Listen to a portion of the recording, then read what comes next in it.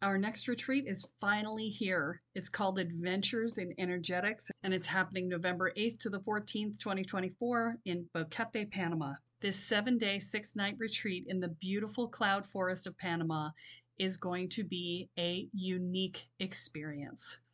This program is a not for beginners retreat. And what I mean by that is you will actually have to fill out an application before you will be accepted to be able to register for the program, because we are going to be doing more advanced level energetics, and I need to make sure that everybody who comes is actually ready for the work. We will be doing a Kundalini awakening. We will be doing group visioning process called a spiritual canoe.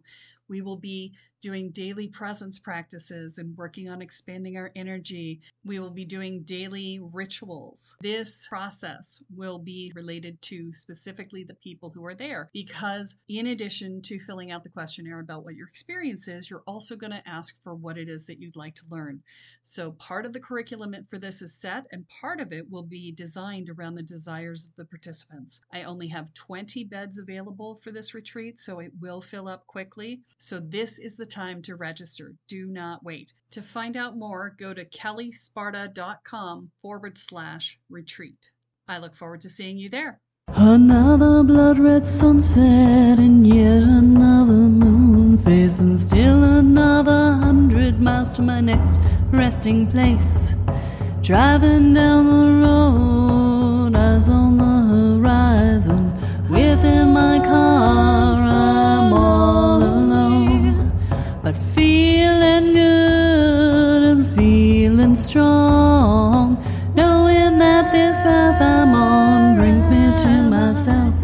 I'm driving. Hey y'all, I'm Jules. Welcome back to another episode of Spirit Sherpa, the show that helps and encourages you on your journey to unlock your magic mojo. With me as always is the spirit doctor, Kelly Sparta. Hey Kelly, what's up? Hey Jewel. I don't know. Same shit, different day, man. Another day in paradise.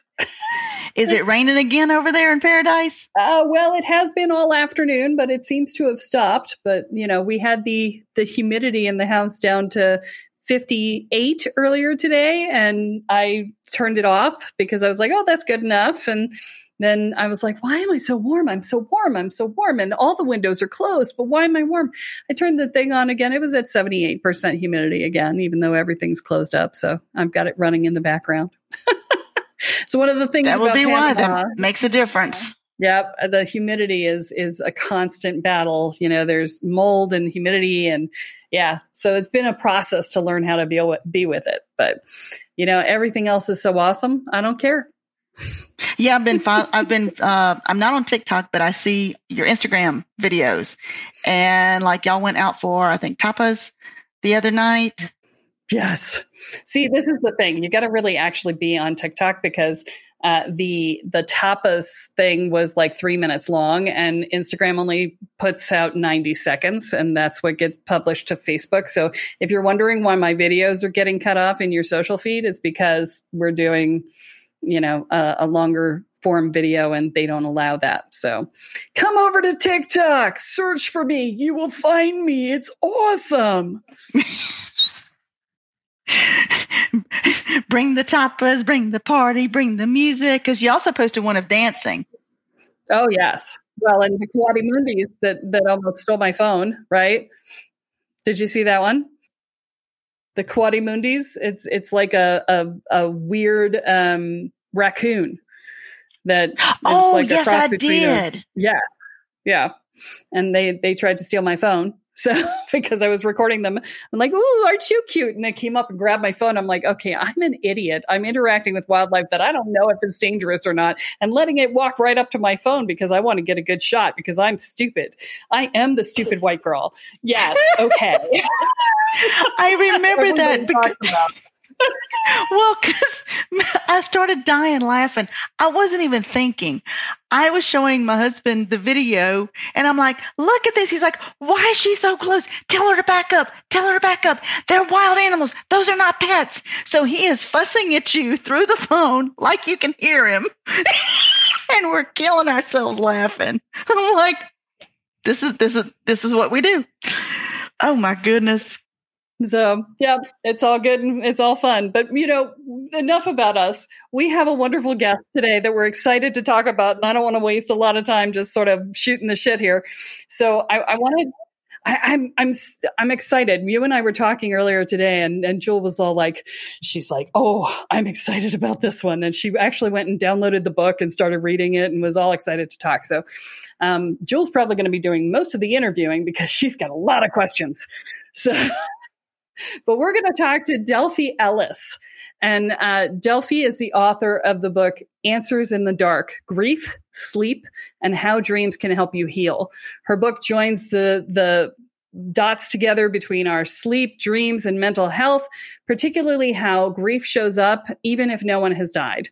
It explores the 3 big myths of sleep and offers a sleep cycle repair kit, which I'm sure everybody's going to be excited about. We're going to talk about that.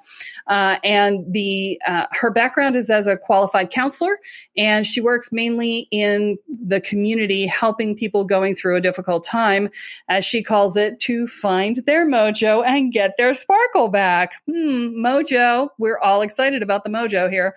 And she's in the UK, and she's appeared on several TV and radio shows talking about dreams. So Delphi Ellis, welcome to the show. I'm so excited to talk to you. Oh, thank you so much. It's so good to be here and be joining you this evening. It's wonderful to be here. So tell us a little bit about the book. Tell us a little bit about first off, how did you end up writing this book? Why was this the topic that you picked? So it's a really interesting story in the sense that the book itself actually took me 10 years to write.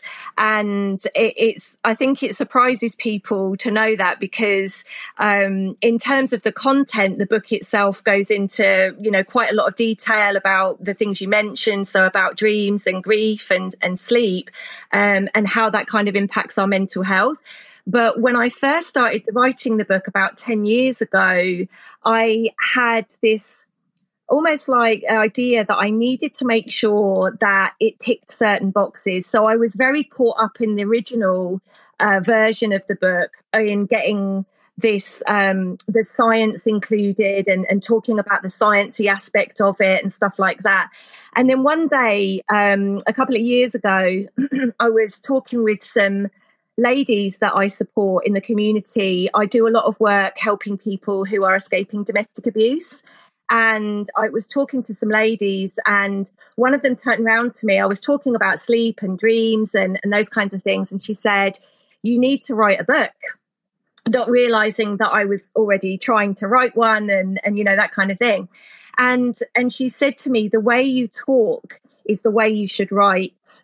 So instead of me getting caught up in the jargon, which is what I had been getting caught up in up until a few years ago, she said, you need to write about it like you talk about it. And so that's pretty much what I did. I literally sat down with the manuscript again, and I just started as if I'm having a conversation with someone. So, and lots of people have said that when they've read the book, they've said it's like you're in the room. It's like you're talking to me. And that was deliberate. So it's very much, instead of me kind of going down the jargon element, I still included the science, but it's more written about it in ways that I think a lot of people will understand, rather than coming at it from this sort of academic, jargony, too intense way of speaking about it. So, but my background is, I grew up in a house which certainly in the UK was very unique, because I used to come home from school and my mum would be reading the tarot. I remember coming home from school one day, my mum was using a Ouija board.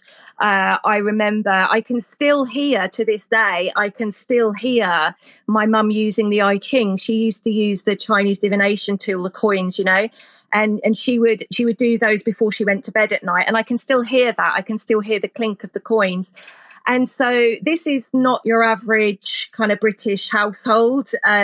But what we also used to do around the breakfast table, we used to talk about the dreams we were having. So I would get up in the morning and my mum would say, what did you dream about last night? And this was normal for me. And that's what I grew up with. It was only when I went to school, and I remember going into the playground one day and being really excited to tell people about this dream that I'd had, and people looking at me as if to say, what the hell are you talking about? You know, almost kind of, you weirdo, you know, this real kind of weirdo element to it. And that's when I realized that the life I was living was quite unique. We had a statue of Aphrodite in our front room. We had a black cat, you know, everything that you would put in the more traditional, you know, kind of talking about Magic Mojo, you know, talking about it from that perspective. So that was me growing up. And so it came very naturally to me when I started working with people therapeutically. And my background is in bereavement. So when I started working with people in bereavement, it came very naturally to me to ask them about their dreams and you know, and about the sleep that they were having, so, or not having, as the case may be. So yeah, that's pretty much where it kind of took me. The book itself took a very long time to write, but more because I just needed to find my style. I needed to find my way of writing it. Yeah. You know, what's really funny is that when I first started writing what was to be my first book, which actually is what ended up being my programs, I got stuck in the same thing. I wrote it. I started it over and over and over again. And I was like, I keep ending up sounding strident and bitchy. And I was like, why? I can't get this to work. And I called a friend of mine up and I was like, I can't. And she said, don't write a book, write a booklet. She's like, just write a booklet. She's like, you're taking yourself too seriously. Just write a booklet. Treat it like it's a workshop booklet. And I was like, oh, okay. And I wrote 45 pages in 3 days because I just took all of the pressure off of myself. So I understand where you're coming from. I get it.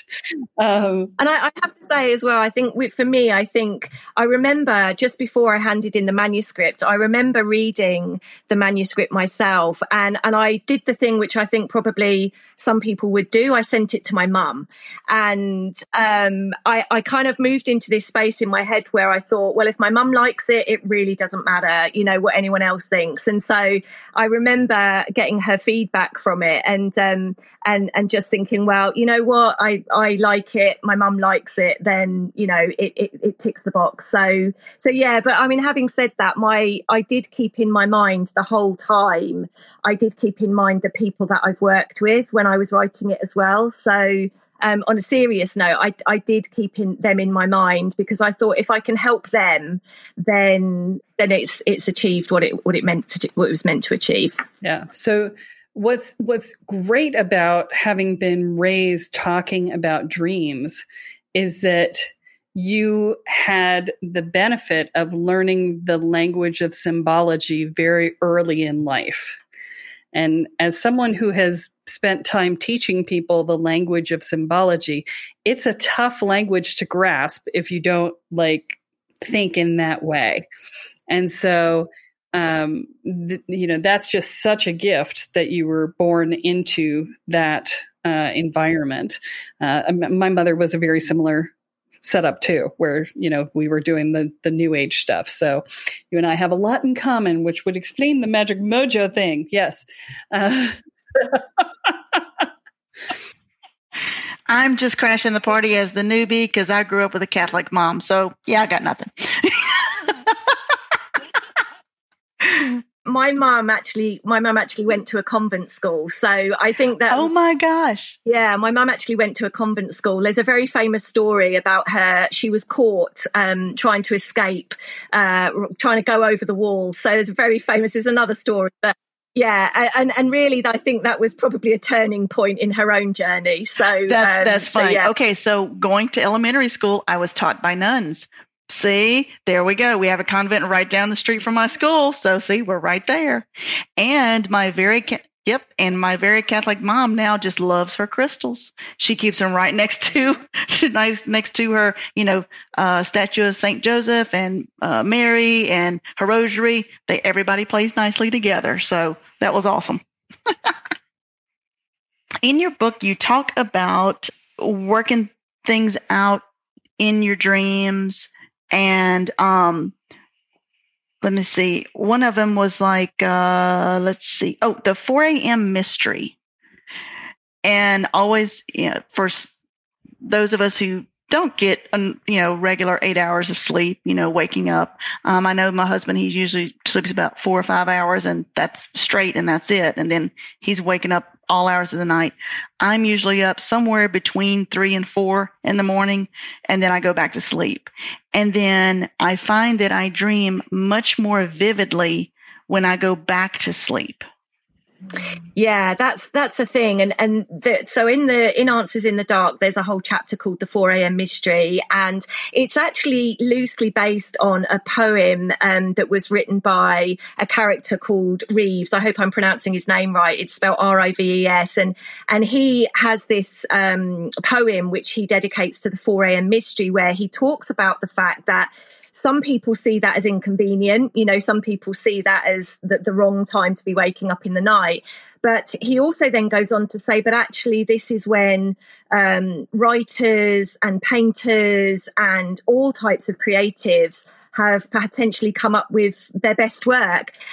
So I'm thinking, as I'm saying this, and I think I'm sure I mentioned this in the book, is that the riff to "I Can't Get No Satisfaction" by the Rolling Stones, Keith Richards actually dreamt that and then woke up and played it into his with his guitar and tape recorder that he had by his bed. So this is an example of how some people have had their biggest, most creative discoveries is in the early hours of the morning. And so I kind of go on to expand about that actually, rather than seeing 4 a.m. as this really annoying, frustrating, difficult time to be awake, we could actually use it as something that could be seen as, almost like a template for us doing something creative or writing or reading or doing something like that. The other thing, though, is to mention is that, and this is one of the big myths that I talk about in Answers in the Dark, is that we've kind of fallen into this trap, certainly in the West, we've kind of fallen into this trap of thinking that it's unnatural to wake up at night. And yet actually we are designed to have what we call polyphasic sleep. So to some extent, we are designed to wake up periodically, just apart from anything else, just to check everyone's okay and everything's okay in the house. I describe it in the book as a sentinel reflex. So it's almost like we have this internal bodyguard that wakes up and says, is everything okay? Yep, everything's cool. But it's what we do next that's going to make the difference between whether we fall back to sleep or not. So if I wake up in the middle of the night and say, why am I awake? What's wrong with me? I'm going to feel dreadful in the morning. I'm going to have an awful day tomorrow because I can't sleep. Then I'm going to be, I'm not going to get back to sleep. Whereas if I wake up in the middle of the night and think, oh, this is normal, this is just my brain checking in that everyone's okay, everything's okay, then you will probably find that you fall back to sleep more easily. So I think there's two sides to it. There's this myth that we shouldn't be waking up. We know that's not the case. It's normal for us to wake up. But there's also the possibility that darkness brings, and that actually we could make some of our greatest discoveries, in the middle of the night. And one of the things I talk about in Answers in the Dark is famous people throughout history who have used, for example, their dreams to influence their work. So Vincent van Gogh said, I dream my painting and then I paint my dream. Stephanie Meyer, who wrote the Twilight Saga, she dreamt that from start to finish in one night. So the story goes. So, and it was interesting. You were talking about symbolism as well and symbology. When Stephanie Meyer woke up, having just had this epic dream about vampires and werewolves, she didn't wake up and think, right, okay, what's the symbolic reference of a wolf? What's the symbolic reference of a vampire? What is that dream trying to tell me about my psyche or my personality or my life at this time? She literally knew she'd been given a book. So she took that and then she used the bones of the dream to write what then became 5 of probably the most famous books that we've seen in the last 2 decades. So yeah, I think this is the thing. I think we kind of need to make friends with the dark. I think we need to learn how to befriend the dark. From a spiritual perspective, the 3 a.m. is known as the witching hour.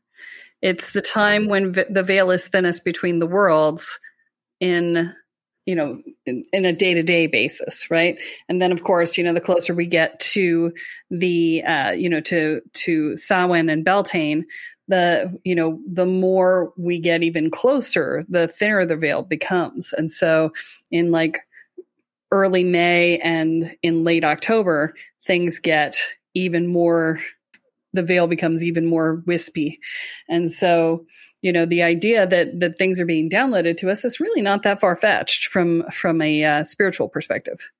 No, and also, what you were saying about how if you fall back to sleep, your dreams are then more vivid. There's science in that. The fact is, when we first go to sleep at night, we're only dreaming for about 5 minutes. By the end of the night, we could be dreaming up to 30 to 45 minutes. So it makes sense that the dream you have just before you wake up in the morning is one of the most vivid, the most clear, the most intense that you're going to have.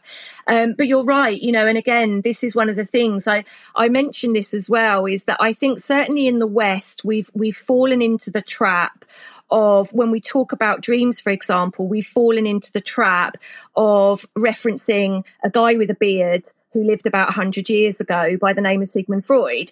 And so we kind of have boxed our dreams into, well, what did Freud think? Or what did Carl Jung think? When actually the subject of dreams has been talked about for thousands of years. We've been understanding and analysing and interpreting dreams. The fact that there's several references to dreams in the Bible and even in, texts before that. So to some extent, the idea that dreams fall into the new age category, inverted commas, that's always made me chuckle, because these are things that we've been talking about for hundreds of years and thousands of years. And also, of course, we know that in the East, dreams are just as important as they are in the West. We know that in different tribes and different traditions, Aborigine, Maori traditions, and in other cultures around the world, dreams still have special significance. So again, it's falling into that trap, isn't it, of thinking, well, what would Freud say, when actually, what do we know from our own culture and our own tradition about dreams themselves? Well, and not only that, but what would Freud or Jung say? You're right. It's 100 years ago. The symbologies change and morph with culture, and they change and morph with where you are in the world based on culture, right? So, and each person has their own symbology that is inherent to them based on their own experiential processes. And so, I've never been a big fan of, go back and look at Freud or Jung for that reason, because symbology, much like any other language, is a living thing. And it changes over time, and it is a function of the space in which it is being used. And so it's not really going to be useful to look at something from 100 years ago. Sure, it can serve as a baseline understanding, and some things don't change, right? But a lot of things do. So, yeah. So I'm with you. I'm so glad you said that. And I specifically make reference to that in the book, in the context that you're right, symbols in their own right, they change over time. So, 200 years ago, it's unlikely that somebody would have dreamt about a mobile phone unless they were dreaming about the future. But it's quite possible that we would dream about, if I was trying to make a phone call in my dream now, there's a good chance that I might be trying to use my mobile phone to do that. And so, the references of that. At the same time, there's also symbols which, and certainly in all the years I've been doing this, there are symbols that have remained constant. So teeth falling out, for example, is, it's a symbol as old as time. And what's interesting about that is that, again, the interpretation of that will be relevant to the cultures and the beliefs and the traditions, from whether or not you had a tooth fairy growing up, and you used to give your teeth away for money. That will depend on the interpretation. Whereas someone who comes from a culture where they wear, teeth as necklaces, or they have a specific association with teeth referencing bone, that's going to be about the body. So it's all contextual. And that's why I was so pleased what you were saying about it's all contextual. We each have within us our own personal dream dictionary. And that's one of the reasons why I make the point that Answers in the Dark is not a dream dictionary. It's a reference guide. It's a kit. It's a way of kind of approaching these topics. But ultimately, the best person to decide what their dream means is the person who had it. Yeah. So now I know before we started our episode, Jewel was asking about dreams about death. So you want to talk about the dream that you're having and how that's impacting? Yeah. So it's a couple of different versions, and it's always, one version was actually walking up a staircase to somewhere, and it was like knowledge based, because somebody was leading me there, and I got to the top of the stairs and I couldn't open the door because they're like, nope, you're not there yet. The future hasn't been written. So then I see a door off to my left, and it's like a surgery door. And I'm like, well, what's in here? And I just bust in it, and someone's having surgery, and they actually lose their life on the table. And so what I was told was, I was like, well, how did this happen? And they said, well, you weren't there and it was their time. And I said, well, if I can't be there for them at that actual moment that happened, I'll be there for them now.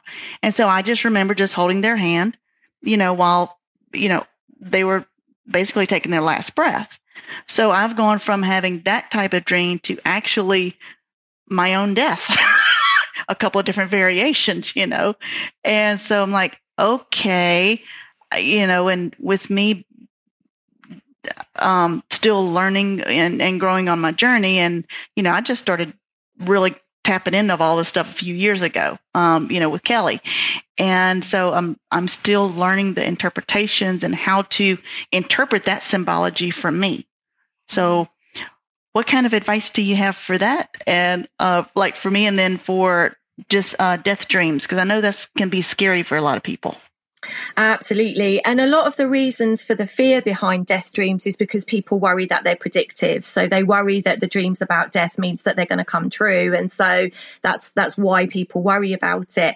I would say when I talk about other people's dreams, it's more an exploration for me. So rather than me saying it means this, I'm very much along the lines of, well, what do you think? And how would you interpret it? And so that would be one part of the conversation. But another thing to think about is that for a lot of people, and I do expand on this in Answers in the Dark, is about that death in dreams is actually rarely about death, in the same way as sex in dreams is rarely about sex. So something like only 4% of sex dreams are actually about sex. The majority of sex dreams are more about control, power, and connection. So if, for example, I'm just going off at a tangent for a minute, but say, for example, it totally hits, because I have those dreams too. And I'm like, why was I dreaming this? I'm having sex in the middle of a donut shop. I don't understand this. Right. So this is one of the reasons I mentioned this in Answers in the Dark, is that sex in dreams is rarely about sex. It's often about control or connection. So say, for example, I was to dream about having sex with a boss that I used to work with, at the time. And what's really interesting also in these dreams is how you feel during the dream compared to how you feel when you wake up. So let's say I was having sex in my dream with my old boss, who I would never have sex with in real life. But in the dream, I was loving it. And then when I woke up, I was mortified, right? Because this is not something I would do.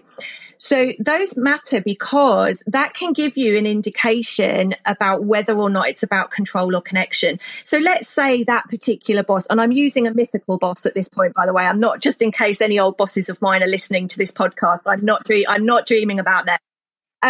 But just to mention that if, say, for example, in that dream, I'm loving it.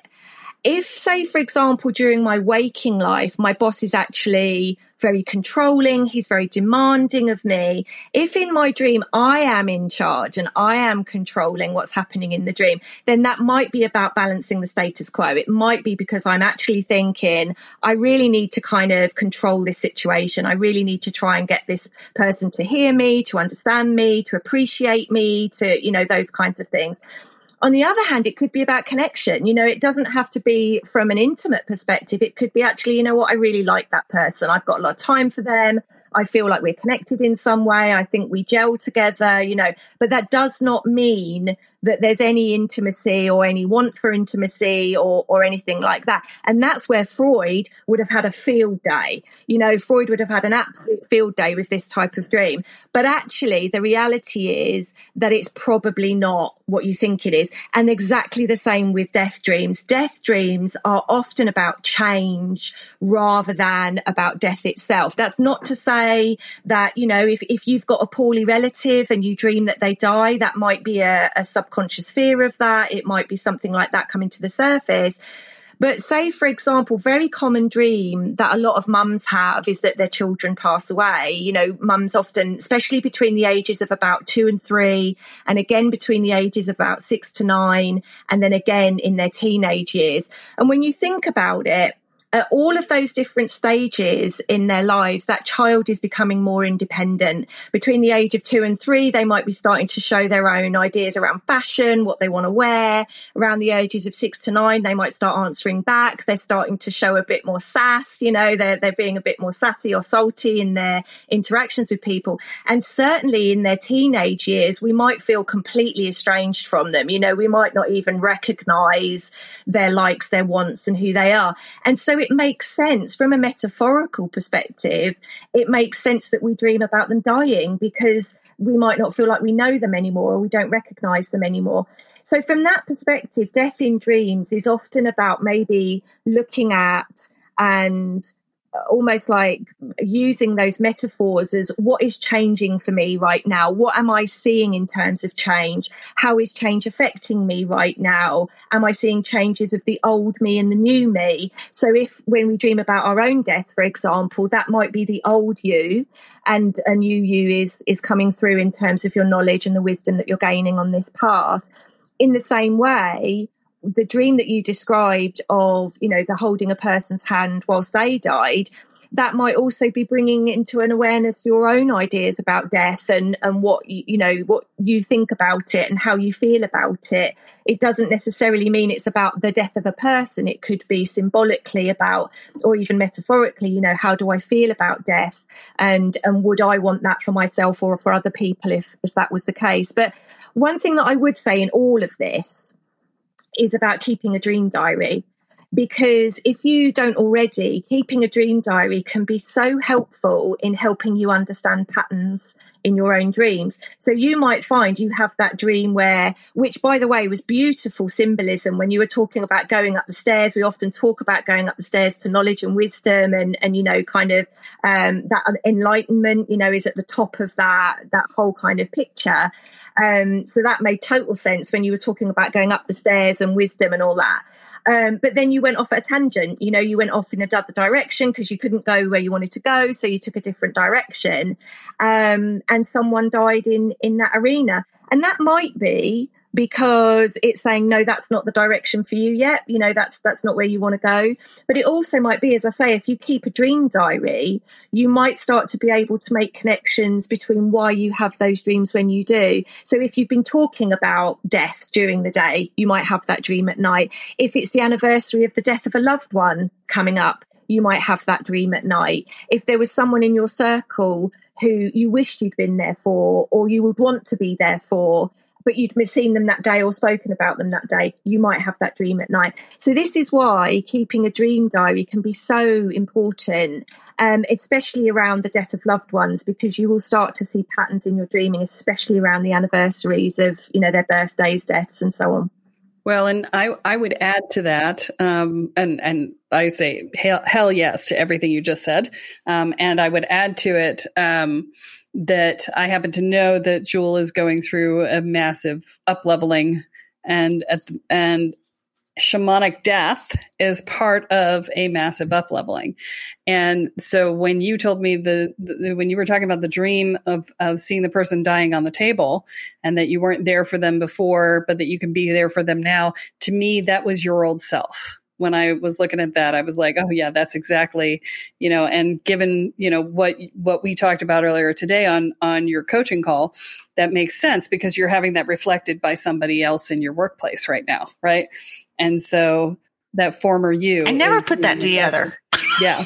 And so that's what's bringing that together, right? So that makes sense from that perspective. And it could be something totally different. I'm just giving you what my interpretation is. And honestly, it really doesn't matter what I think. It matters what you think, because it's your dream, right? So I'm just giving options so that we see different possibilities, right? It's all about giving people ideas about how to get their own ideas, right? So we're running out of time, but I do want to talk about one more piece, which is your book talks about grief. And you come out of bereavement. So, and you say it doesn't always come from somebody actually dying. So can you talk a little bit about that? Because I've actually been doing some work with people on this, and it's such an important topic. Yeah. And for me, this is really where COVID really taught us something, is that grief doesn't just belong to death. It belongs to anything that matters to us that's no longer there.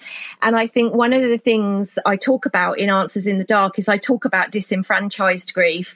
And disenfranchised grief, for those that don't know, is where society doesn't allow us to grieve for certain things. So when a pet dies, we might be met with, but it was just an animal. Or if, a baby dies, people will say things like, well, at least you can have more children. They say sometimes that people come out with these really unhelpful things, very dismissive, very minimizing. And it's called disenfranchised grief because it's society's way of saying, I don't want you to grieve for that. You have no right to grieve for that. And it shows up, and it showed up particularly during the pandemic, where in the very early days of the pandemic, and I don't know about you if you heard this, but I was certainly hearing of relationships breaking down left, right and centre in the early days of the pandemic. And because people were stuck at home with people that they just realised they didn't want to spend the rest of their lives with. And so I think this is really kind of brought it home to people. And yet that loss of a relationship, even though that person hasn't died, the loss of the relationship is as valid in grief as it is if they had died. And in the same way, it's, being made redundant. A person who's spent their whole life working for a certain company or in a statutory service, and then they're made redundant or they retire, they will feel probably a sense of loss for that, but without anybody dying. And society doesn't always get that. Society doesn't always understand that. And that's why it's called disenfranchised grief, because it's basically society saying, no, you don't have the right to grieve for that. And yet they do. And so this is what I talk about in Answers in the Dark, is about giving people permission to grieve for all their losses. And if you were to go back, over your whole lifetime, and I don't recommend people do this unless they've got support and, they feel that it's something that's worth doing. But for some people, they will go back through their lifetime and actually look at the number of losses that they've accumulated over time. If we count all of those things, parents getting divorced when they were younger and having to live out of two separate homes, having to move schools when you were younger because your parents got divorced and leaving all your friends behind, a pet dying when you were little, being made redundant when you were older, having a miscarriage, all the different types of loss that you can experience in life. If we weren't given permission to grieve for all those things, they do build up, they accumulate. And they will find ways of showing themselves in other ways. And often it will show up in our dreams. And so that's why what we're not dealing with during the day will often show up at night. And so that's one of the reasons why, people don't often sleep that well, because they're carrying with them, this burden of heavy grief that they've carried their whole lives for things they weren't given permission to grieve for. But they're also trying to navigate life now with everything else that's going on in the world. And so trying to keep busy. And I mentioned in the book, there's a beautiful quote. It says, that we walk around it during the day, but we fall into it at night. And so, of course, that's what happens. And so, yeah, that's pretty much where I come from it in the book is very much that grief doesn't just belong to death. It's anything that mattered to you that's no longer there. Yeah, I do a lot of work with my clients in particular around, because most of my people, they had to grow up very early and they didn't get the mothering and the loving and the caring that they wanted as children. And there's a point at which you have to step into your own inner adult and you have to acknowledge that that's never coming, that the parenting that you always wanted is never coming. And that, the best you can do is to do it for yourself, and that there's a lot of grief around that. And, so that's another piece of the puzzle that most people don't realize. And, if you're not receiving love on a regular basis, then when you finally start to receive love, all the grief that you felt every time you didn't feel loved will start leaking out in the form of tears every time you let love in. And so there's that piece. And then I remember when I got divorced, it was my idea to get divorced, but I still grieved the loss of the dream of the life that we were going to build together. Right. And so there's a grieving process that happens there, even if it's your idea, even if you're happy about it, even if you're moving forward positively, there was still the dream that you held. Right. And so, all of these things are reasons why grief shows up as part of our process. And it's such an important thing to acknowledge because especially in Western culture, especially in the US in particular, we have this thing about death. We don't talk about death. We don't talk about, no. We don't talk about loss. We don't do it. No. Don't talk about it. And it's so unhealthy. It is so unhealthy because death is a part of life. Nobody gets out of this life alive. You just don't. Everyone's going to die. You got to look at it. And so it's so important. And so I'm so grateful that you put that into the book. I think it's such a wonderful thing to be talking about and so needed in our culture. So tell our listeners, how do they find your book and how do they get a copy? How do they find you? So Answers in the Dark has its own website, so they can just go to answersinthedark.com, and that gives them all the different buying options. So they can get it from Amazon or they can get it from their preferred seller if they want to do it that way. If people want to find me, they can go to my website, which is delphiellis.com. Awesome. And we will include those links in the show notes. So if you didn't get that, you will find them there. So final wrap up thought for the day before Jewel has a chance to ask me. Let's see.